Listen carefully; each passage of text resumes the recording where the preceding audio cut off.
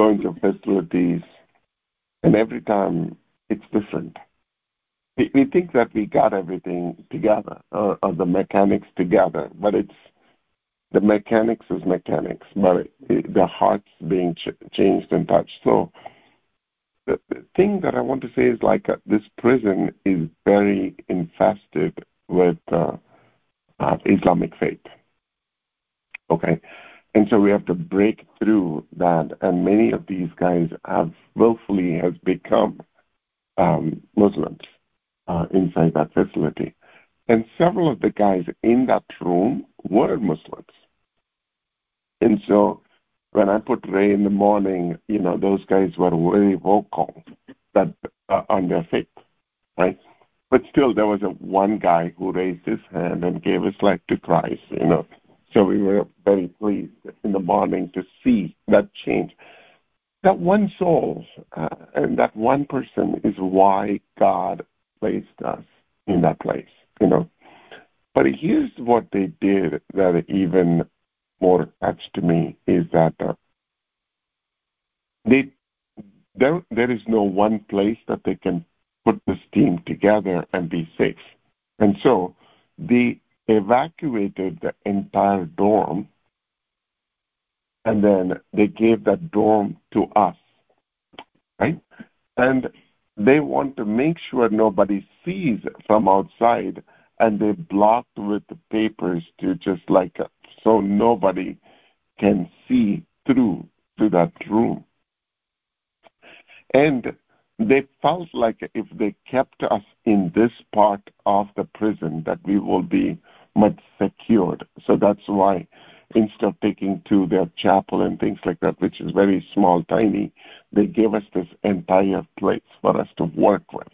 They know we need to put the popcorn machine and cotton candy machines and all these games and everything needs to happen. But can you imagine the prison taking that much of measure to make this day happen for us? That was all the officers and all the staff, and they were serving with such tender heart, And in the afternoon, when we were praying for the people that needed to be forgiven, and at one point I opened my eyes and I see this long line of officers and staff standing in that line to put their, people's names. The thing is, this room, especially this room, has a table, like a dining table where the food is served, but they have 2 rings on the table. Why? Because they want to chain their hands to the table and give enough room for them to put the food in their mouth. And I said this today morning at the 5:30 call as well. Sometimes when we come out of a room like that and go to a Sunday morning like this, it's really hard to get to that normalcy. To know that these guys are treated like animals in that place. It's just not something that we can actually consume that lifestyle. And one of the guys had a twin baby. And this baby is only like 3 or 4 months old. And this guy looked very tough in the morning. And, I'm sure he's, his faith is definitely playing into it. But the moment he saw those babies, he broke down in tears. I was not on the other side to watch that. I was on the back of him, but I was told he was just completely broke. And then when we asked him to wash his baby's feet, it took him nearly 10 minutes to just stop crying. He was just everybody in the room was crying around him. I was there trying to hold the baby so that he can wash the feet of his baby, but he wasn't ready. And this is what also touched me. Later, he had a chance to sit down with Jay And he has told her, nobody actually told me this is what the life will be inside the prison. If I had known it, I don't know whether my life will be like this. And the thing is that he's almost like when I see him, he's probably Shruti's age. And what I was told yesterday is that 9 out of 10 guys in that room will not make it out to see the daylight outside the prison. There is only one guy who has a faint chance to come out of prison. The rest of them is going to spend their remainder of their life in the prison. Can you imagine what that means? There was one kid actually came from Mexico, right? So, Her mother? No. There was a little girl. So they came from Texas. Yeah. So, but she doesn't speak Spanish, or they were originally from something like that, somewhere other than. Yeah. So they're not. I cannot even imagine this guy comes from another country, gets arrested in this country, and spending his lifetime in prison. Right? And that baby girl is just like a 5 or 6, and she's just like running around, and all of these children were so happy. Yeah. So happy in that room. That should have been a norm. And later, the officers, especially the lady who coordinated everything, Amy LaFleur, came and said, "Can you do this one more time before the year gets over?" Because they were touched so much that they want to see this happen one more time in that facility. And so we will do it. I don't know the date. I don't know, whether we have any open dates, till the rest of the year, but we will find room to go there. And also the prison has opened the doors. This is where I think Proverbs 2-6 is going to go from here. There is no interest for me to take a lot of new prisons, but to deepen the relationship of the prisons that we have. I'm not saying we will not go to other prisons. We will, absolutely, across the country. We're going to go. But wherever we go, we want to have a deepened footprint in that facility. What happened yesterday has just changed the perspective of these officers. And sorry. Sarah, can I add one more thing? Yes. It was just kind of occurred to me like we were sitting here talking about it, and I forgot to mention it, but when we left, like you said, they had kind of separated us from the population in that room and covered the windows and they closed it off to separate us from and keep us safe, but they couldn't contain what was happening in that room because it went into the officers and the staff, and it also went in the population when they took the covering off the windows. The other prisoners were listening, they were watching, and they could not. Like God was penetrating that room and that prison. Like we were separated from them, but they were not separated from God, and God was moving outside that room. Absolutely. And this is a very, very crucial spot where this prison is. We have to know, like, a little bit of history behind this prison. This prison has been in this place since 1884. Right? And when we were coming out, there was a tunnel through which everybody came out of that prison. And the tunnel's been there for over 140, 50 years now. Okay? And you can see the solid structure behind. This was built in 1884. You can tell the solidness of that. This is not like a cardboard with the wood behind it. This is like a solid stone building, right? And it stands the time. You cannot see a crack anywhere. These guys, They know this is going to stay as a prison, right? But what I believe very strongly is that God will tear one stone at a time from that prison, just like how he brought the walls of Jericho. This prison will definitely come down because this is the prison where they have death row inmates, rows and rows and rows of death row inmates, and that the prison doesn't know how to kill these guys. And so the state of North Carolina hasn't decided whether to electrocute them or inject them. And so they've been sentenced to be executed, but they're sitting there. And there is this huge mosque, a Muslim mosque next to it. And the prison staff said, I'm absolutely, I know this is getting recorded, I'm absolutely not against the Islamic faith or the brothers, of that faith. My only cry is actually, why is church not feeling this burden to break down the walls of this prison? And so I'm going to see, I think of what God is going to see through as well, is that he's going to break that chain of bondage for these guys. And that's what's going to happen, and we're seeing that, the strongholds are going to get broken.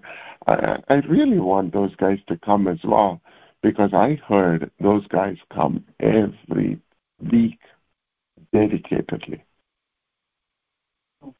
to come and speak to these guys.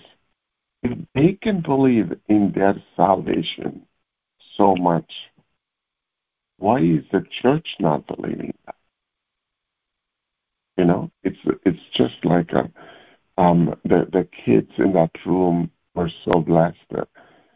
Some of these kids, one family, it took him more than 45 minutes to finish washing the feet of these children. He had like 8 kids. And right before, this is something that I got introduced yesterday, and I think it worked out really well, and we're going to look at a lot of things that we introduced yesterday, fresh and new. I pulled all the fathers alone into the room, and I had a heart-to-heart conversation with them, talking about what that afternoon means. And they took it so beautifully into that room. And so in the morning, you have so many games and everything happening, they forget the crucial part of the day, which is to heal that child that has taken time to be there. And they did an amazing job. And the kids, like what Miss Anita said, were so joyful, true, but by the time they gone through that washing of the feet, they will never be the same. Those children will never be the same. And I also like the fact that we moved the birthday celebration to the end, because this lightens their heart before they leave the facility, rather than just with that heaviness of heart. It just lightens them, and then spend that 20 minutes. So really, overall, it was just an amazing day. I know we took a long time to talk about this, but I think, as a church, this is what we have in common, which is to go after what breaks the heart of our Father. Sorry, we took a lot of time, but, any thoughts, any praises on the line?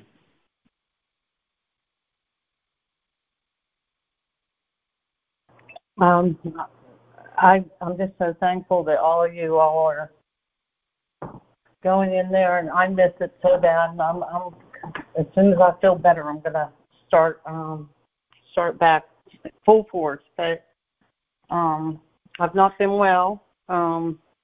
They finally found out what's wrong, and I see a surgeon Monday morning. I'm probably, I'm going to be okay. So they found out my problem. So I will join you all probably in about 6 weeks. How's that sound? So, Amen. yes, I miss you all very much. Very, very much. Amen. Amen. Yeah. We needed as many hands as we could get yesterday. We were working everybody to the bones, like Steve and Anita. Nobody had this is a fresh new team of people inside the prison. There were a few that knew what's going on, but majority of them were fresh and new. And they really want to sit down and soak that room. We are saying, no. You don't have time to sit down. Come on over. You have to do this and you have to do that, Yes. But that's a place that I've always actually wanted to go because of the history of the prison. I've always wanted to go in there, but God will make the way, and we'll. Yeah. God's timing, Miss Collette. Right, don't worry. Right. You're carrying your mantle. Right. But I'm just so grateful for y'all, and Lori. It's just so wonderful that you're with the caregivers and sharing with them what your knowledge is, and it's just beautiful. It's beautiful. And Sarah, I just appreciate you so much for everything that you're doing. And God give you the strength and the ability and the wisdom and the journey. This is a journey. And it's wonderful. Another thing that we introduced, another thing that we introduced yesterday. So sorry, one quick thing is that we asked the kids to write down what do they want to become, and then we asked the kids to write down what they want to become, what they want to do with their life, and then we prayed over that, and then handed that to their fathers so they can actually start to pray over them every day for their children. And so, so the dads have an assignment. Dads have an assignment to go through. That's beautiful. Because it's just beautiful that they have a passion to even dream about what they want to do, And we are blessed to be in a country that you can be anything you want to be. Yeah. You don't have to be, you can do anything you want to do. Anything you want to do, and it's just a blessing. A blessing. This is Katina. I was just going to, Pastor Cyril, thank you, and everyone that spoke and gave your perspectives and recap from yesterday. I just wanted to also mention that, God is a mighty God, and He takes care of every detail. He leaves nothing untouched at all. And, and I think about the days when the Charlie's Angels were God's Angels. I think my dad named them. God's Angels were Miss Sarah and my mom and Colette used to go, and they would travel the roads, and they would go to these prisons, and they were doing the things that Miss Lori and others are doing right now. I think about those days, and then I think about exactly where you're at right now. And because God says that the word says that there's a time and a place and there's a season for everything, God even takes care of those seasons when you can, and then He even takes care of those seasons when you cannot. And just think about, if there wasn't a Lori now, if there wasn't an Anita now, for a time when, the original three would not be available to be there, right? Miss Sarah, she's got, her grandkids and she's got other things going on and she's no longer able to be there. And, Miss Colette, you've got some health issues that's causing you to not be able to be there. My mom, the same. But God raised up the Lorries. He raised up the Anitas. He raised up the other people that were going to be able to come in behind the ones that one day, a season, that they wouldn't be able to do it. And I just give him glory today. I give him honor and praises today that he takes care of all the details. And I remember one time, Pastor Cheryl, when you did a study on, I think we were talking about the different pieces in the armor of God, and we were talking about the different equipment and everything. And when you got to the sword, you started breaking down, what happens what would happen when those guys were in war in biblical times, and how there were different lines of people, right? And you had a different type of sword depending on where your position was in the line. And so everybody has a position. Everybody has a sword that they have to pull up and to even cover the ones in the front that are going out and they're on the enemy line, in the enemy's camp. With the ones behind them are actually protecting and covering the ones that are going out. So we can't forget that our position is just as important as the next person's position. When you're texting and you're letting us know that you guys are getting ready to leave and please pray, that's position. We're getting in position. So I just give him the honor, praise, and the glory for just everybody's piece, everybody's involvement in this, even the ones that go in and the one that's left behind that is actually in position, lifting up, covering, praying. It's our prayers that are actually breaking down walls, breaking down, softening hearts, that's actually mending. And it's just, I just think about this just holistically. And God, we thank you. We thank you for taking care of all the details. Yeah. Amen. Amen. I mean, you're absolutely right, Miss Katina, because wherever we go, God is raising up an army there. Yes. We were there in Texas, and this church called Munger Church, they stepped in and they were rallying behind this, right? We went to Virginia, it's JC3 that stepped in and they were rallying behind it. We come to Raleigh, Living Word is jumping in and rallying behind it. So I think what we are doing also, without our knowledge, we are actually uniting the church. Oh, yes. Amen. Amen. We're actually uniting the church under this, vision that God has placed in our heart in this journey. And the guy, yesterday, his name is Jason, and he is served inside the prison, right? And he has such a heart for this mission. And he's like, I want to do this, I want to do that. So we gave him the microphone and just let him do what he would do. And his heart is just it's like what Miss Sarah says, living life to the fullest till it overflows. And it's just like it was overflowing from this guy, Miss Katina. I mean, it's just amazing. Yes, it is. And God is amazing. I sometimes just sit back and chuckle and laugh because we worry for nothing. I remember, back when, we were having the calls and we were, preparing for Leith and Trenton and, all of those with Piedmont and all those different. And I remember you saying, we're going to have to, we need these local churches to get behind us and get behind us and support us in this, because we need all the hands that we can get, and God answered the prayer. Amen. He answered the prayer. Really, he did. He did. And that, I was very pleased at the church.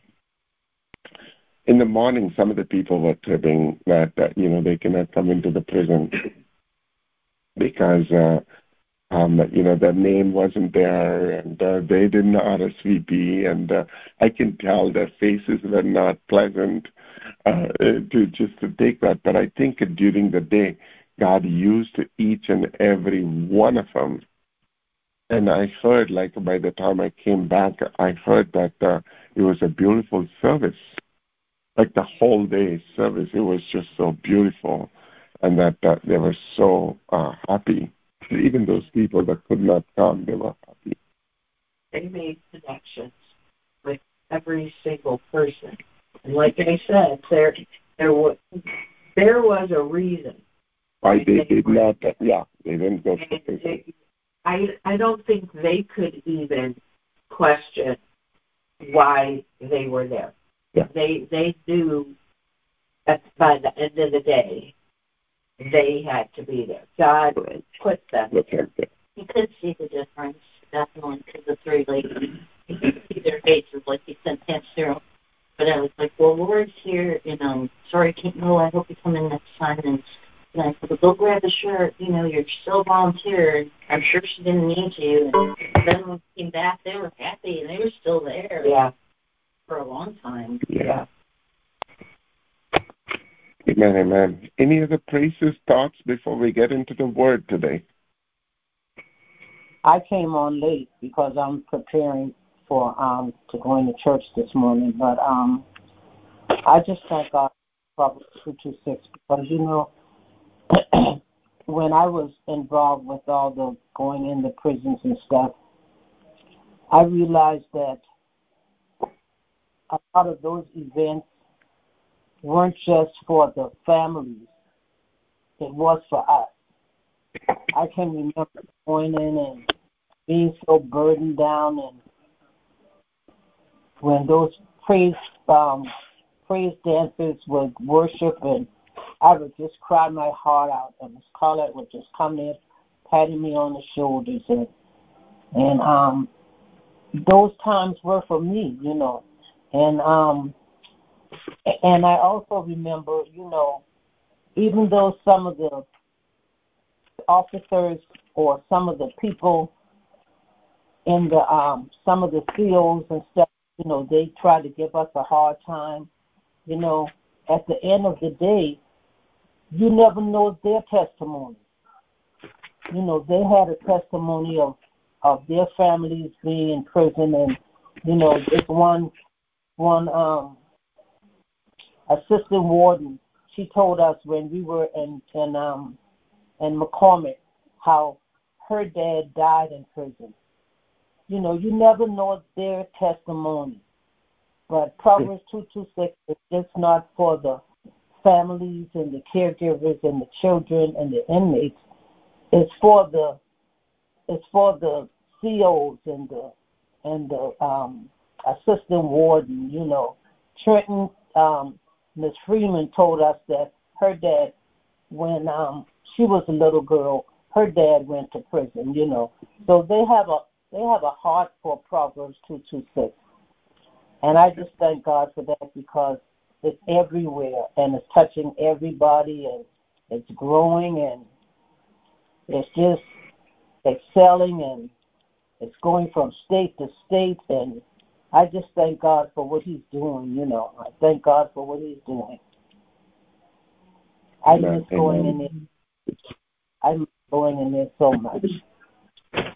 But I'm glad for the people that are, taking the lead now, like Miss Miss Lori and Anita and all the volunteers now, the team that is behind Zero, because when I came on board, another team left.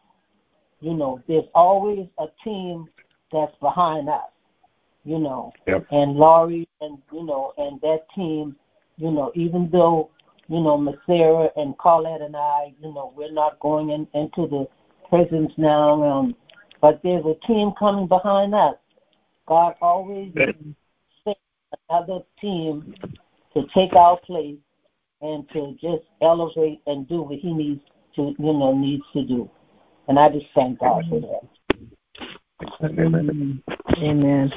Our prayers are answered. The Lord is letting us see the prayers that we've prayed over those Friday nights and just riding in the car. He's showing us. He's allowing us to see we've prayed that he would raise up Christians that will be bold to stand for him, and we're seeing it. We prayed for those prison workers, and just hearing about the hearts of them now, where they are dancing with the children in the prison, and where they are just doing everything that needs to be done, showing their weaknesses and that they need the Lord too.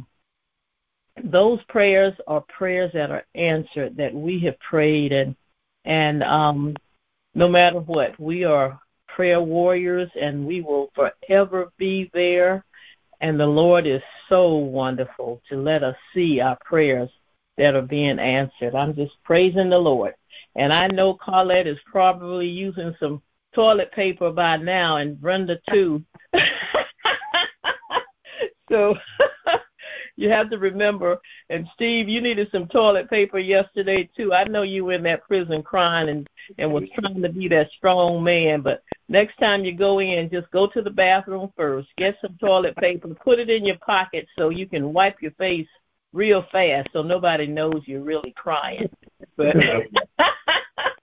I have on some mascara this morning, and I always get the waterproof, and I tell those ladies that are getting ready to go in, if you're going to wear mascara, put on some waterproof. And of course, this morning I'm ready for church already, except I got to put my shoes on.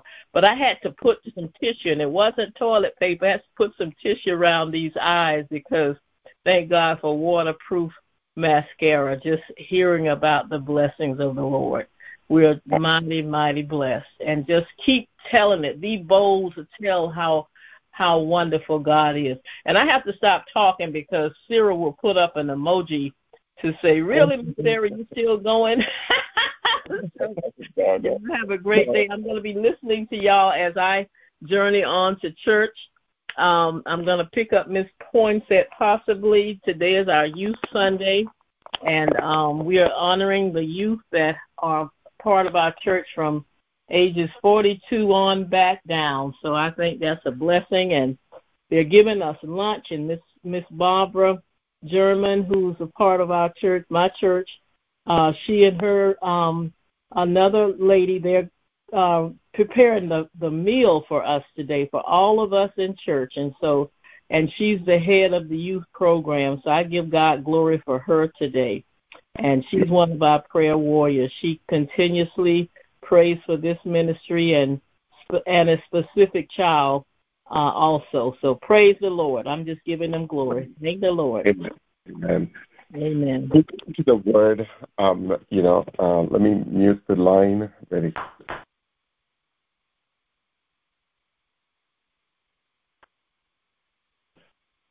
Father, in the name of Jesus, we come before your throne of grace this morning.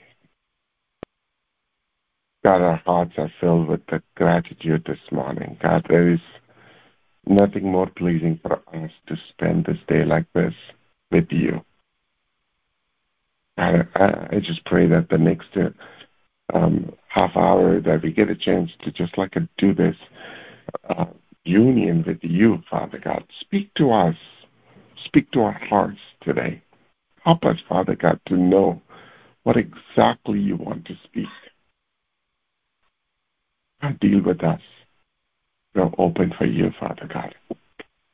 In Jesus' name, I pray, Father, for your glory. Amen. Amen. So we are in this series called Let's Begin Cleaning, right? So as we start to clean, I know Miss Sarah talked to me this week. Once you finish cleaning up the outside and kept everything intact, you need to now go down deeper to clean more stuff. I remember the time when I came here into this country, it was just like a one suitcase. And with the clothes that were there were like a borrowed clothes in that suitcase coming here in 93. And even after a year of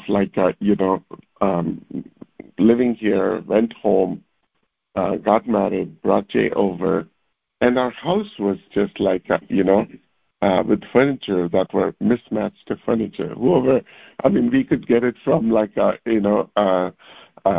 Goodwill, or we would get it from a friend that's leaving the town. We don't care whether it is a brown color or a green color. We just have a couch. We have like a chair to sit on, or like a table to eat, right? But fast forward 29 years, we have accumulated so much of junk in this house that we're living in. You have now these furnitures have to be matching the color of the room, and even the things that we have are so much accumulation of stuff, right? And the thing is that when we look back, we always think I want to clean my house. Sure, you want to clean. But the thing is that you're so careful not to clean out the stuff that you really don't want in the house, but you still leave them. You actually bypass them. It's almost like a Passover. You pass over that stuff that is there in your house, Why? Because, even though we have this big aspiration, I want to clean this place, the magnitude of that aspiration produces, when you see that stuff, there is like a memory. I want to keep this memory, right? The thing is that sometimes our heart also goes through the same stuff, right? Over a time, not immediately, over a time, we also start to put stuff in our heart. We stuff them in there. Like when people do something good, we want to keep them for sure. But then when people do something wrong to us, like when they betray us, when they say something, right? Somehow, just like all these stuff that we have in the house right now, toys and this sentimental knickknacks that we have in our house today, the same way we also have a sentimental knickknacks in our heart that is stuffed inside, right? If we are honest with ourselves, we actually will go and not do, a Passover at that, right? We would actually pull that out. I have a chance to this week, for some reason, I'm somehow attracting these guys who have this knickknacks stuffed in their heart. And this guy is just like, I'm talking to him. He's pouring out all the junk from his heart. And, this is like, I'm just listening to the stuff that is just like bothering him. I did this. I went to the doctor.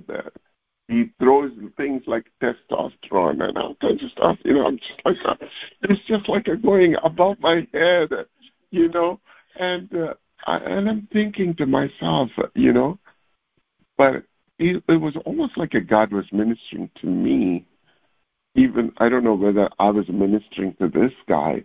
He was ministering to me to say, like this message that we are dealing with, which is we have to go to those parts of our heart and pull that out so that God can work with it. We have to be honest in this decluttering of this stuff, the misunderstanding, the betrayal, right?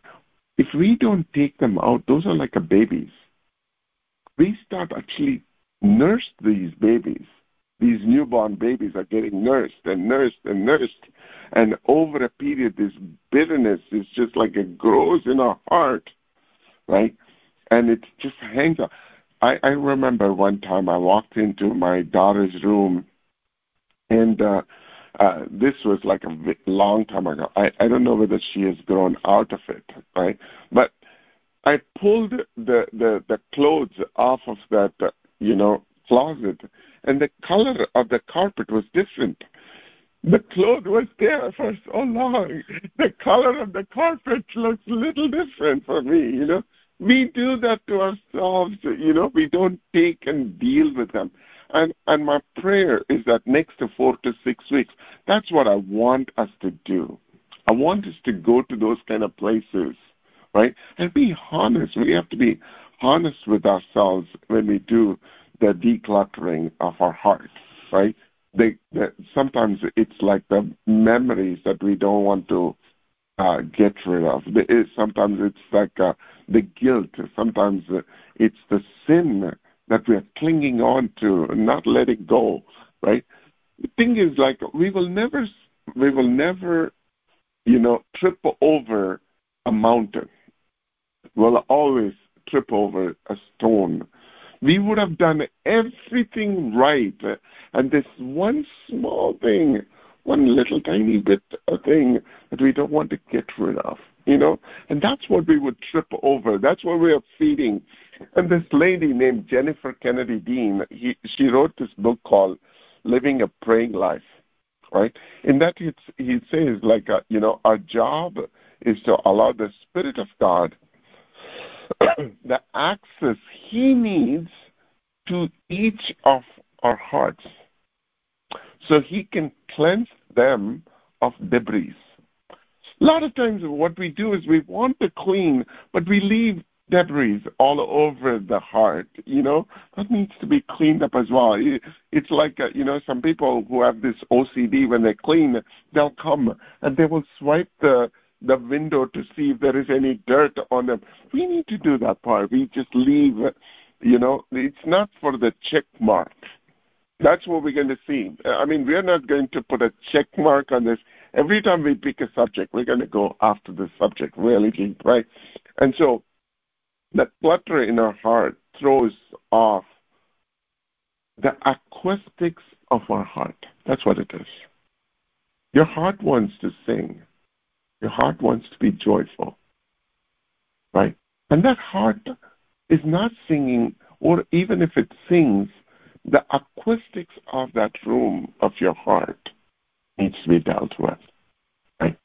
And she says, does God needs to tear down some walls, clear out some rubbish, haul away some wreckage, clean out some corners? She's asking these questions. She's saying, like, be clear with that, consciously make an attempt, right? If we're not careful, our hearts can become like a double-sided tape. Right? It's going to pick up the stuff from outside as well as it's going to pick up the stuff from inside. And that, and that's what we just need to get there. And yesterday, I felt so good in that room to see how these guys were just taking the junk out of their heart, being real in front of their kids, And in another situation, this guy this week, I mean, again, like I said, that if you are a mechanic, and that's what God's reminding me right now. If you're a mechanic, why are you complaining about the broken car? So that's what you're going to get. The guys are coming and telling you stories. Right? God's never duped by our outward appearance. We are like an open book, and so He's interested in cleaning our hearts. Here is one situation where Mary and Martha and the brother Lazarus, right? And Jesus was not too far away from them. So Mary or Martha, I don't remember, they send a message to Jesus. Bible doesn't record it that much of that message. But Jesus knew about that brother of theirs is sick, right? Because there is a reference to that one. We told you to come. If you were here, my brother wouldn't have been dead, right? And Jesus could have come 2 days before. He could have come before his death. He could have done something, right? But he's dead and he's locked, he's put away. It's been 4 days now, right? And when he came, he saw Mary's cry, and the Bible says he was moved with compassion, right? And then he comes, and they're pulling him to the graveyard. In those days, right, they normally have like a graveyard, not like it today. You can actually, send the body through the cremation, and out comes like a dust that you can actually put it in a can and give it to somebody, right?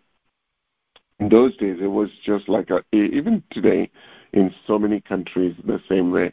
They buy this lot where they actually have these bodies just like wrapped up with like things and then keep them inside, right? Because they all believe in the incarnation and the new birth, and all these things are still very practiced in the Middle East areas and the eastern part of the world.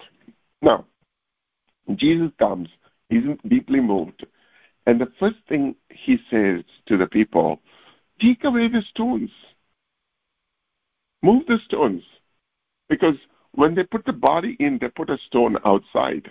And he says, remove the stones or move the stones, And Martha says, Lord, by now he stinks, right? And the sister of the dead man, it says, it has already been 4 days. She's informing God about something he already knew, right? It's been 4 days. It's not like God doesn't know what's there in our hearts. It's not like we need to tell God, when I was there on June 17, 2020, that I did this. You don't need to that. He knows what's there in our heart. And when God says, open up, he needs our heart to be open for him to do the heart surgery. Because if we are tight and if we are not honest, if we are not open to him, how can he work in your heart and my heart? And there's so much of junk. Every one of us, no one is clean, no one's perfect. Every one of us have this thing, right?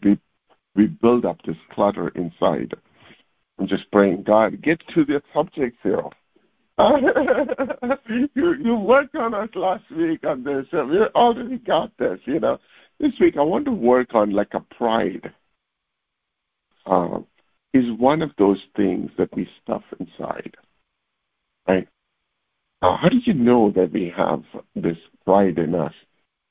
Look at the group picture that you take. The first thing that you look at the group picture is not your friend. It's you. And if the picture may have everybody, 15 people in the picture, everybody looks good except you, that doesn't look good, or you didn't smile right, or your hair is not in the right place, And the first thing that comes to your mind is that, this picture is not good. Why? Because, we always think so high of ourselves, and ourselves is not come right in the picture, right?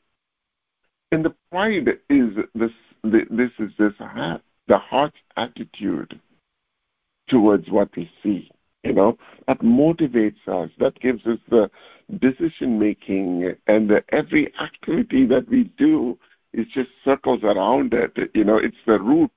That's what one of the writers said. It's the root of nearly every problem we struggle with. If we take every problem that we have, like bitterness, to anger, to frustration, to everything, if we take the root of it, is the pride. Right? And David, he wrote in this song, this is the guy, man after God's own heart, right?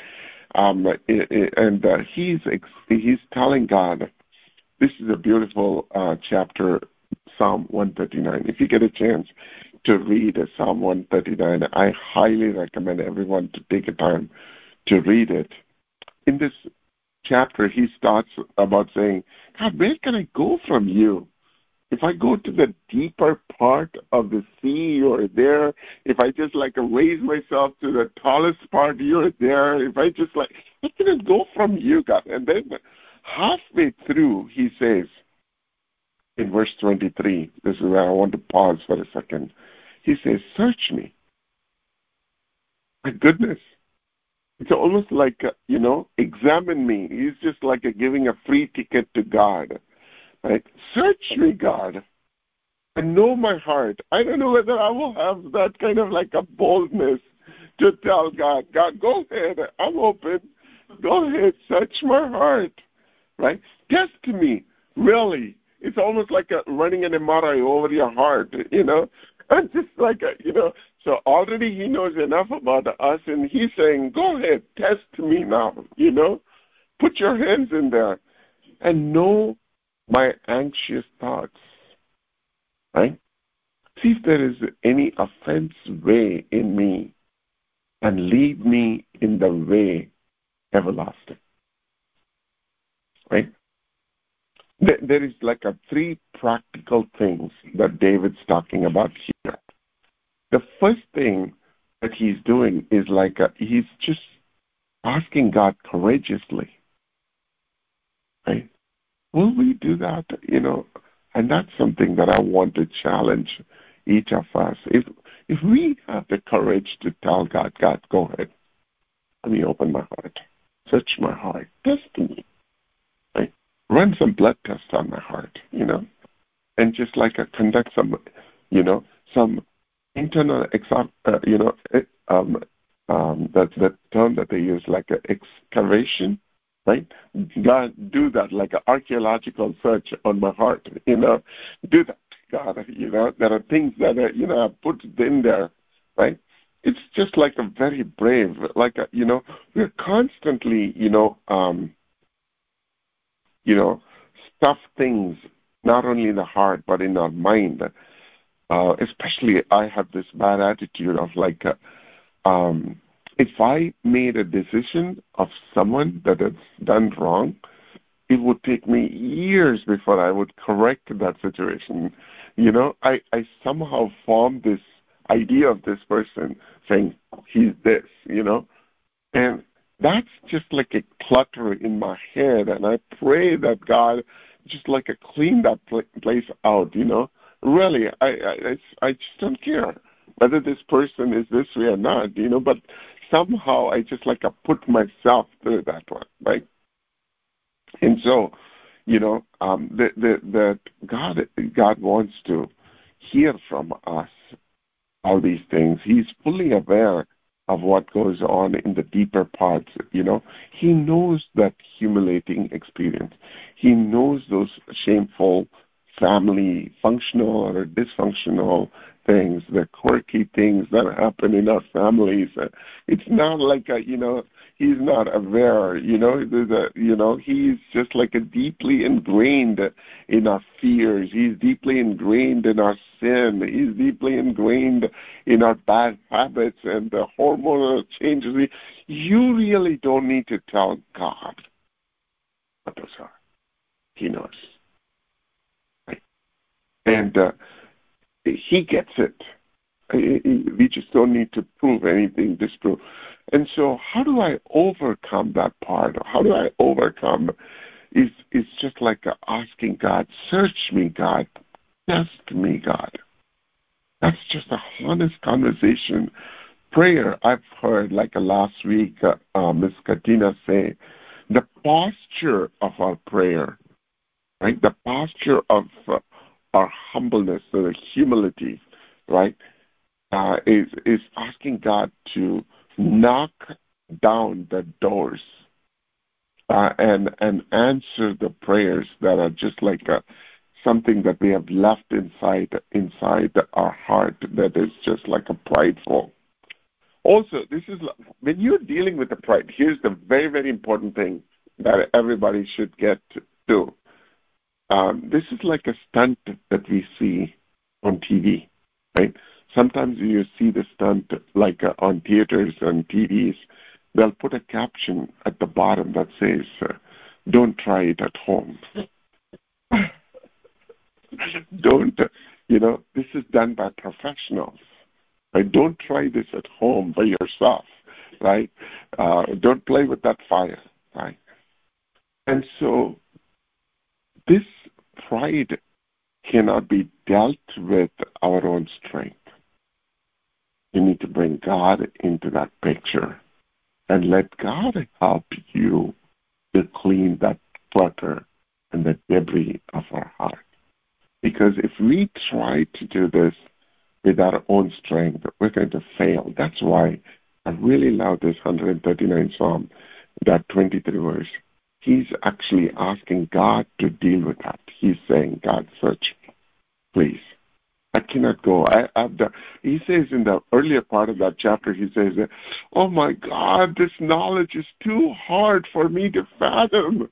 God, that you're there everywhere. I cannot deal with this. Right? He says that this knowledge is too big for me to even comprehend. Right? He has an ability to change our heart and the posture of our heart, and we need to allow him. The second thing, first is asking God to get involved in that. Right? The second part is we need to listen to God. Right? David not only asked to hear, but he says, see if there is any offensive way in me. He's asking God to just God, I'm not able. Sometimes we think we're living a good life. Sometimes we're in this posture, we believe that I don't have anything wrong in me. I'm really a good person. I am going to prison ministry. I'm doing all these things. I'm a homeless. I'm going and dealing with the homeless ministry. I'm dealing with I'm a good person, God, I mean, we need to tell God, sometimes we need to have this conversation and listen to God and say, God, is there anything in me that it needs to be dealt with? God, I don't know. I think, of myself as a rightful person. We always think when something wrong happens, we are on the right side of the wrong. And sometimes we may not be on the right side of the wrong. And we also need God's opinion on that, not our opinion. We need God's opinion at the core of it, right? Here's another way to picture this. Have you ever asked a question, or has somebody asked you a question that you didn't want to answer? Right? In fact, when somebody asks that question, you really want to bite their head off and just you want that to be, you really, don't want to answer that question. Really, they're asking something that you're deeply conflicted with. And all of a sudden, they're asking the right question to you, and you really don't want to answer that question. And God will do that to you. God will do that to me, right? And if we choose, like a David, to declutter our hearts, he will do that. And this week, practically, I was telling this guy, he was throwing so much at me, and I did not have a full way, breadth, length, and width to minister to this guy, right? So my normal resort is for them to think through their problem so they can actually answer their own question, because this is how these shrinks are making money, right? So I just learned that. So I told him, think about 5 people in your life that is important to you. Right? I want everybody to think about, later in the day, if you get a chance, I want you to think about 5 people that you absolutely have a high regard for in your life. You may have 10, you may have 15, but let me tell you, stick with the 5, okay, for what I'm going to ask you to do. 5 people. And invite them to your 80th birthday. In fact, I told this guy, let's do it even better. Invite him for your funeral, these 5 people, and just write down what would they say as a eulogy to you. Right? Write down What would they say? Oh, my husband was just a loving person. My wife always listened to me. My kids, will always, you know. The thing is that I want those 5 people to say, what would they say in your funeral? Well, they have just this happy dance over your body and just say, like, what would they say? If they're dancing, in India, the funeral's just like such an amazing experience to watch. Their children will be dancing before. There will be a band going in the front, and the kids and the family members will be dancing, and then the body goes on the streets, and people are walking, right? And in that moment, what would they say about you? That's why I said, don't pick 10, 15 people, because it's not easy for you to write for 10, 15 people. Write for the 5. Take time to do that one, right? And then I told this guy, write down what would God say in your funeral about your life. If God looked at, because he's the only one who can look at the entire span of your 90 years or 100 years of your life, right? He knows. He's the only one who knows. Nobody knows about your life like a God does, right? What would God say about you in your funeral, right? And I told him, if this is not what God is saying today, I'm asking you to write down what you want God to say in your funeral. And if you live the rest of your life from here to your funeral, would he say what he said you want him to say, or do you want to change something in the middle so he will say what you want him to say at the end? What can you do now to change that perspective of God? If you die today, what you wrote in that paper, God may not say that, but God has given you an ability to change your lifestyle today so that when you get to that point, can you do something today that will change God's way of thinking about you to say what you really want him to say? Right?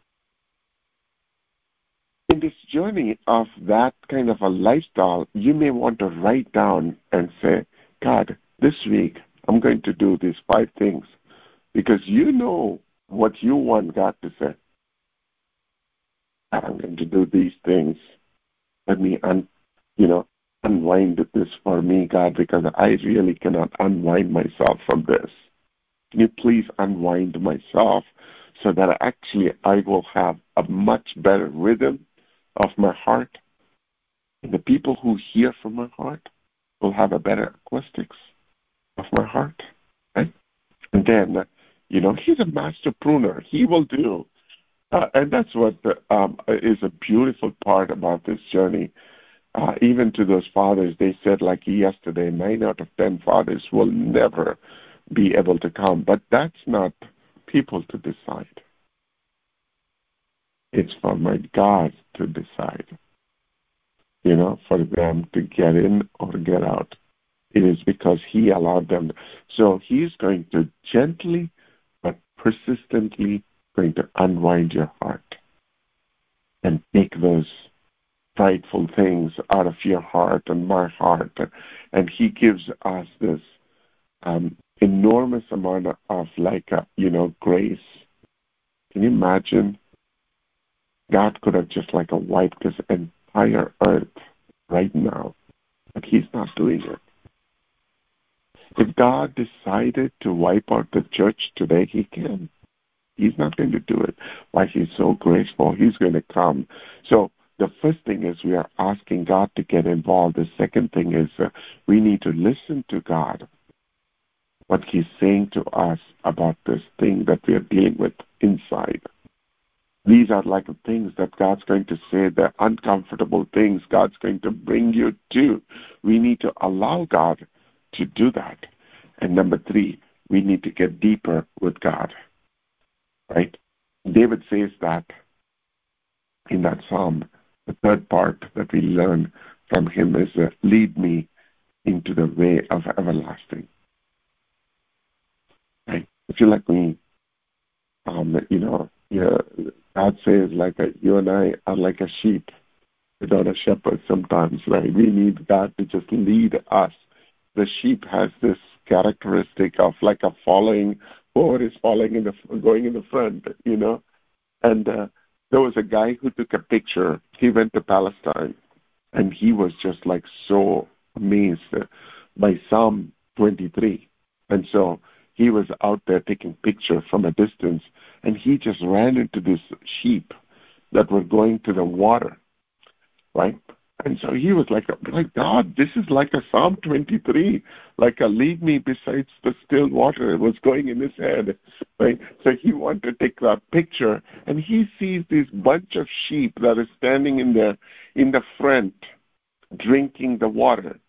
And there were like a bunch of sheep on the second layer and third layer, right? They're butting their heads to the sheep that is standing in the front, and they're waiting. Instead of going around it and taking the water, they're just like waiting, butting their heads while the sheep in the front is not moving and just drinking and drinking and drinking the water. We are like that sheep, right? Sometimes we cannot move around and think outside like what God can think or do. That's why I was saying, this is like a stunt that you cannot try it at home all by yourself. You need to let God do that part for us. And this week we are studying on this Ephesians chapter 4, verses 1 through 3. Paul has talked about all the things, the first 3 chapters of Ephesians, and then he says, as a prisoner in the Lord, I urge you to walk in the manner worthy of the calling you have received, with all humility, gentleness, with patience, bearing with one another in love. All these 4 things, humbleness, gentleness, patience, and bearing with one another, that is something that is an absolute necessity in our life. And in order for us to get the pride out of ourselves, we need to humble ourselves. We need to be gentle with people. And we need to have patience to forgive others. And we also need to know how to bear one another in love. Right? And this is like only God can do in your heart and my heart. If He can speak to the waves and bring peace, then He can speak to that murmuring heart that's cluttered right now. Right? He can bring that into order. He, as long as we surrender to Him to do this job, believing that He's eternally, knowledgeable and eternally faithful, eternally magnificent to take care of our things, He will do that. That's how I want to land the plane today. When we get to that part of being humble, that's the antidote for pride, humility, humbleness. That humbleness or humility is not that we need to put ourselves low like a mat that everybody can step on. That's a state of mind that we need to see ourselves as what God sees us. We need to see ourselves as victorious people. We need to see ourselves as someone that God sees to do certain things, right? And knowing that everything comes from God. Even the salary that we received. Yeah, you went to work, but a lot of people work. But what you got out of the work is something God gave it to you. It's a gift. when the Holy Spirit manifests himself through you in advising somebody or prophesying about the future, about what is happening in your life, we need to not. Sometimes what happens is it's just a huge danger. When we go into prison and minister, right? We just think that we came up with this idea.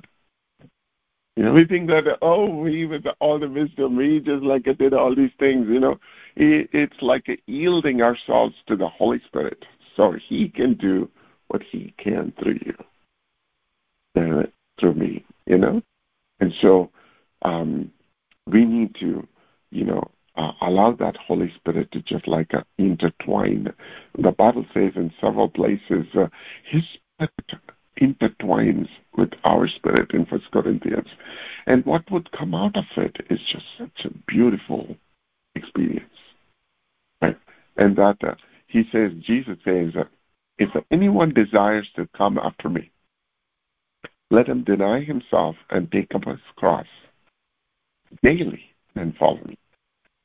For whoever desires to save his life will lose it. But whoever loses his life for my sake will save it.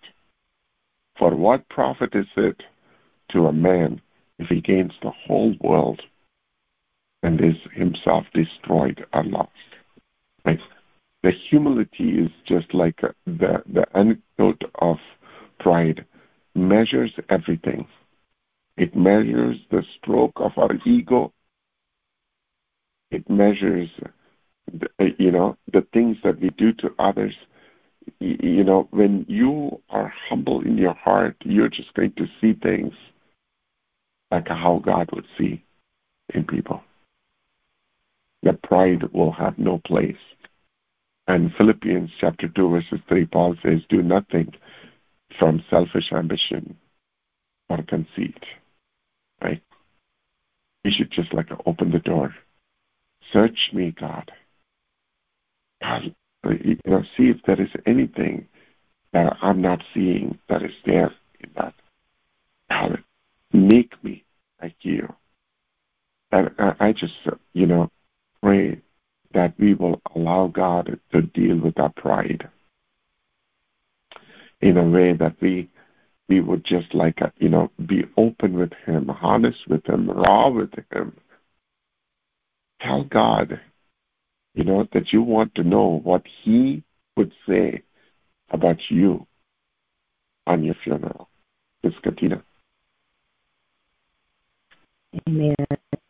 The one thing that comes to mind is that this is a daily practice.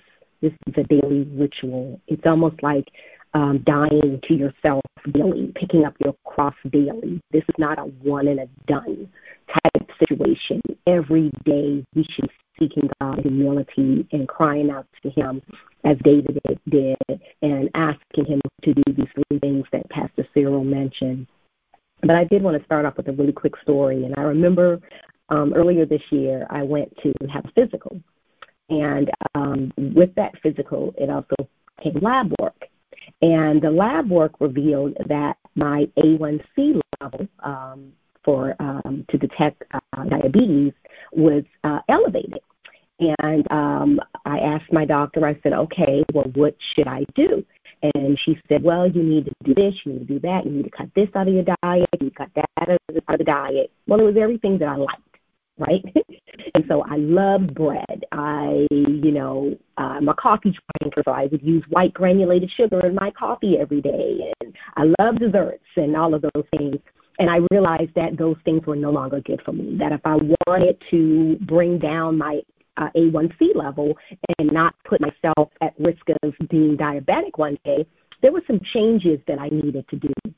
And this pride reminds me of that. It reminds me of those things that my doctor was saying. They're not good for your inside. They're not good for your body. And you need to not do those things. You cannot eat of those things. You cannot partake of those things because there is an end result. And the end result is probably, having to take insulin and other health issues that come along with that. So big pride is similar to that. There is an end result.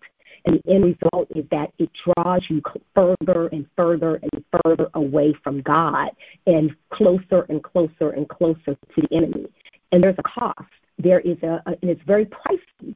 So we don't want to put ourselves in a position where we don't start to make some adjustments and some changes in our lives and try to deal with this pride, right? Because that's the root. That's the heart. If you can think of the heart being this heart figure, and then if you look at the very bottom where that tip of that heart is, at the foundation of it all, that's that pride. That's that thing that if you don't deal with it, because it's the foundation of everything, it creates instability, and it creates,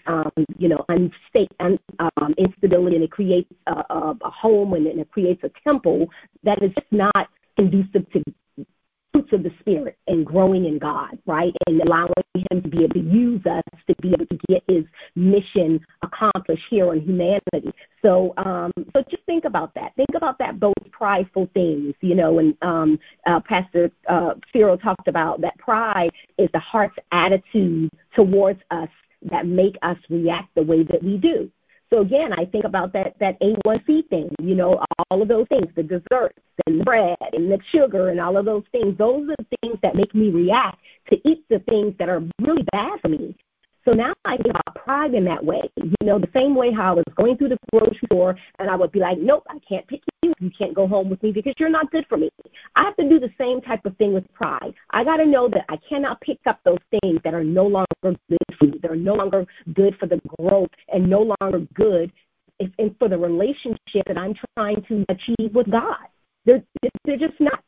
And God has given us the ability to change our lifestyle today. So that's that wonderful thing about His grace, right? It is just immeasurable. And because of it, He has given us the ability today, with this message, at reminding us how graceful He really is, and to remind us that we have the ability to change today. We have the ability to start today. So we don't want to miss out on this opportunity. So we have to actually talk to God, right? We got to tell Him, because He already knows what those things are. So we might as well come clean, right? There's nothing that we can hide from Him. We might be able to hide from people, but we can't hide from the mighty God because He already knows us inside and out. So, we have to allow God to search us and to know what our anxious thoughts are. So let's just go before Him just like David, and ask God courageously. Go before Him and say, God, I'll come before you. I bow with this thing because I know that you already know those that are just harboring themselves inside my heart, those prideful things, but I no longer want to be like this. So I'm coming to you, God, and I'm asking you courageously to help me with this thing because I realize that I can't do it on my own. I need your strength in order to be able to do this. I need you to strengthen me so that my heart can be changed, so that my heart posture can begin to be stronger in you, oh God, because I cannot do this thing. I am nothing without you. I can be nothing without you. You are the source of strength. And this strength is not to be taken lightly because it's a gift. It is a gift that He gives us that should be cherished, a gift that should be respected because we can't do any of these things on our own. I remember when I was, out there doing any and everything, participating in any and everything, and I always would be like, after this, I'm not going to do it again tomorrow. After this, I'm no longer doing this. God, if you get me through this, I'll no longer do it. Guys sang that song for years, for decades. It was just doing the same thing over and over again, expecting a different result until I allowed God to seek my heart, to search my heart. And He saw something that He was apparently pleasing unto Him. And before I realized that, He gave me the strength. He performed the heart transplant on me that I needed to strengthen me to be able to walk away from some of those things. Not all of them, because I'm a work in progress, but there are some things that, I just cannot associate myself with. And I thank Him for the strength. So we've got to ask God courageously to help us with these things, strengthen us, give us this gift that is free today, and help us with this thing. And then we got to listen to God, because when you go to Him and you ask Him for something, He's going to be honest with you. So ask him, we ask him, so then we got to listen to him and allow him to not only tell us what it is, but if he tells you along with that telling, he's going to actually allow you to feel that thing. So whatever those areas of pride are, he's going to allow you to start feeling uncomfortable in that situation. So before you're able to act on those things, you're going to start to think about those things, and you're going to start to feel a form of conviction, a form of uncomfortability.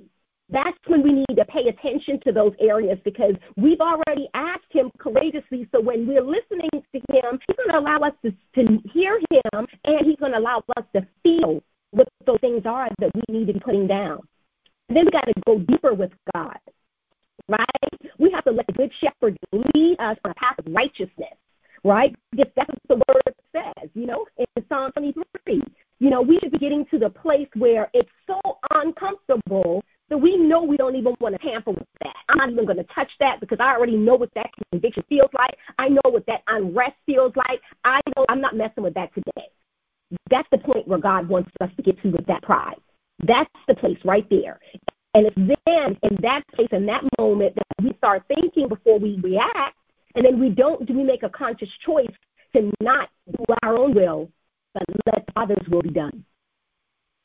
And that place will bring you peace.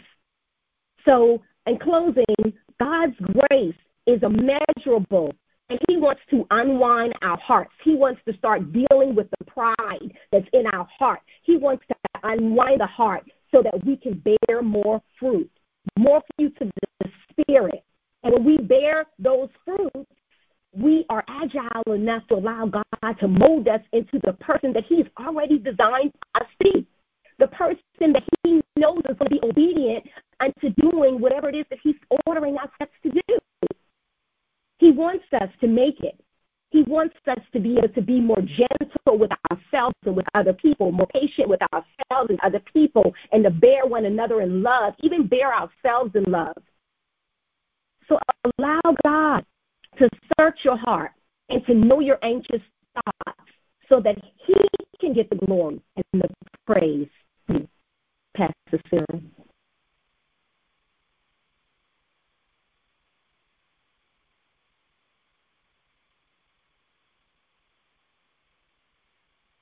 Pastor Sarah? Sorry. No, I was trying to find the unmute button. Thank you. Oh, thank you. I'm in total agreement with, as Miss Katina was just like, talking through this. It's just like, this is one of those areas that, we have to be honest with ourselves. As we go into the communion, it's a perfect place to begin that conversation. As we go through the communion prayer, I'm going to pause there, and we may not have enough time for everybody to just bring everything that's there in your chest. But at the same time, if you can just put a token in God's mind saying, God, I'm ready. I'm ready for you to search my heart. I'm ready for you to have your actions and your plan to recover me from this situation that I'm in. Lord Jesus, we bow before you in humility and ask you to examine our hearts. Show us anything that is not pleasing to you. Reveal any secret pride, any unconfessed sin, any rebellion, unforgiveness that may be hindering our relationship with you. We know that we are the beloved children of yours, Lord. We've been received into our hearts and our lives, Father God. And we gave our life to you, and then you gave your life for us. Father God, we are in this with you, Father God, and you are in this with us. God, as we take this bread representing your life that's broken for us, we remember and celebrate your faithfulness to us. I thank you so much for this extravagant love that we cannot even comprehend or say. Father God, today as we take this bread, Father God, we are open for you to go into areas so you can clean us out. But there's so much junk that we have cluttered ourselves with. But today, Father God, we pray that you will have access to our heart. We will open ourselves to you. And pause there for a moment. I want you to speak to the Father. And this has to be a personal commitment. Do that before you take the breath.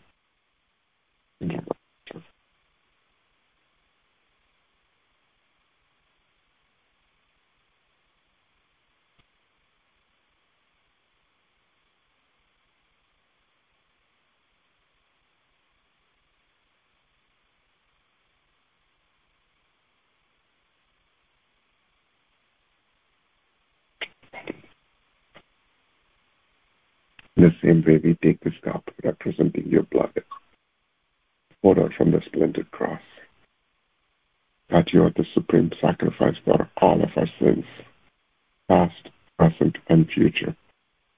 Today we remember and celebrate the precious gift, life you gave us through the blood you spilled. Let's take a drink in remembrance.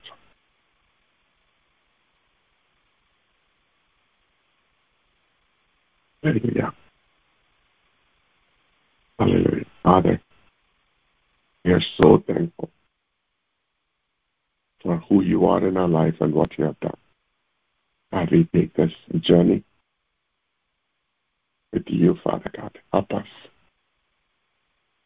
Help us as we, Father God, surrender our heart into your hands.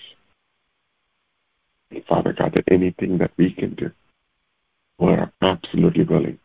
But Father God, this is you in your nail-pierced hand in our heart and heal everybody on this line. There are areas in our life, Father God, that we have hurt somebody with our prideful act. If so, Father God, we are so sorry and apologizing to that person, whoever that is. Father God, we pray that you will heal their heart as we touch our heart. Father God, anything that we said through our mouth, Father God, that hurt somebody, Father God, bring that to their nullification. That we will, Father God, are freed from that stronghold. We surrender ourselves in your mighty hands. You take the glory and honor. In Jesus' name we pray. Honor for your glory. Amen. Amen. Amen.